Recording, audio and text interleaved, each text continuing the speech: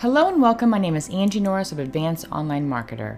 Welcome to episode number 29 of my podcast series titled Ordinary to Extraordinary Business. This episode is titled Starting Your Dream Business, Part 2. Section 3, Keeping Your Options Open. Starting up a new business requires detailed planning. This means creating various options for how you are going to run your business, then choosing which of these options is the best choice for your business.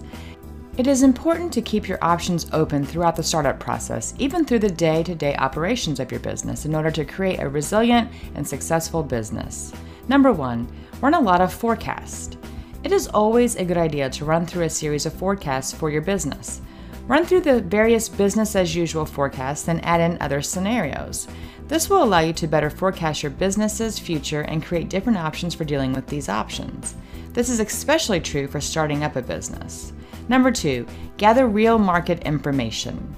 Very few businesses actually end up following their business plans. Plans change all the time. The best way to create a valuable and functional business plan is to ensure that you can create it using real market information. Number 3, understand your market.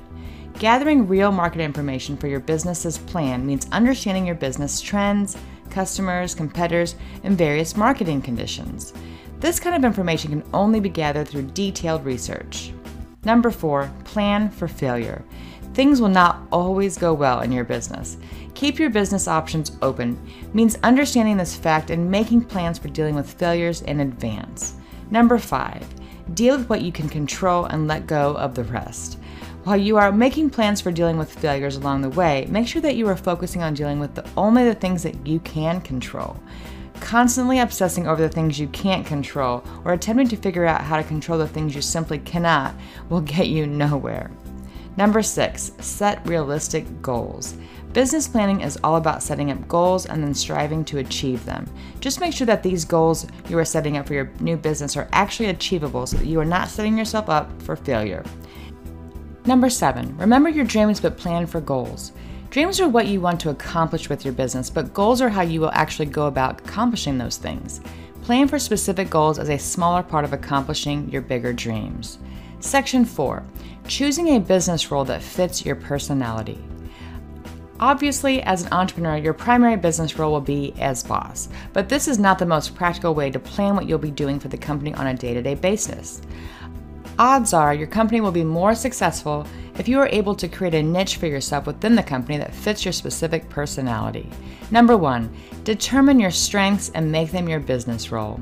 If you are more confident in one aspect of the business, say selling your ideas to other people, then that is the best way for you to place yourself into your business. Always play to your strengths. Avoid being in charge of selling the company's ideas to others if you are a horrible salesperson. Number 2, avoid doing it all. Very few successful entrepreneurs do it all themselves. Part of being a great business creator is sharing the load in the most effective manner. This will be the reason why you will hire competent and useful people. Section 5, bringing in professionals. Since you won't be able to do everything required to create a successful business all by yourself, you will have to bring in others. Who you choose to help you operate your company will go a long way towards determining how successful it will be. One of the most important tasks as an entrepreneur is to master the art of hiring the right professionals for the job. You simply cannot afford to lose time, money, and results by hiring the wrong people. Number 3, view your employees as investments.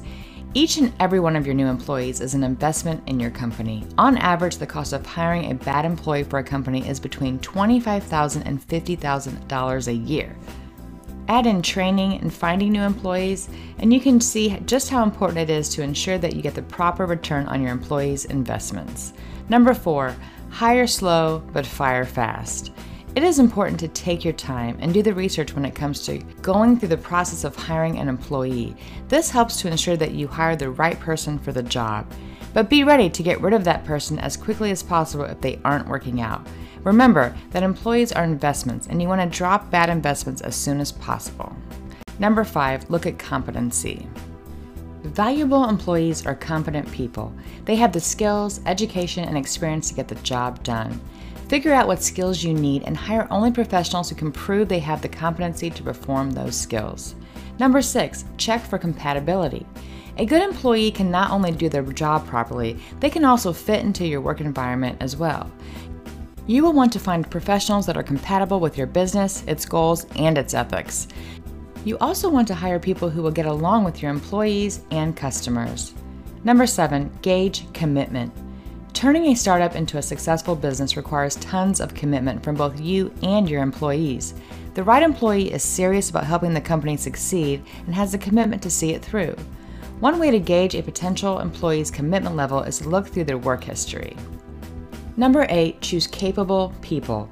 When looking for a new employee, you will want to find out if the person is indeed capable of performing their task and if they are likely to go beyond their required functions. A capable employee will grow with the company and take on new responsibilities as they become necessary. Number 9, choose people that fit into your company's culture. Every company has its own distinct culture. This refers to how people communicate with one another, the different expectations they have regarding daily work, and the various policies of the company. Employees that don't fit into this culture can often cause problems and diminish efficiency. Therefore, it is always a good idea to hire people that will fit well into the culture of your company. So there you have it. Now you can start your own dream business. I hope you are enjoying episodes from the Ordinary to Extraordinary Business podcast. If you are ready to escape the ordinary, please continue to listen.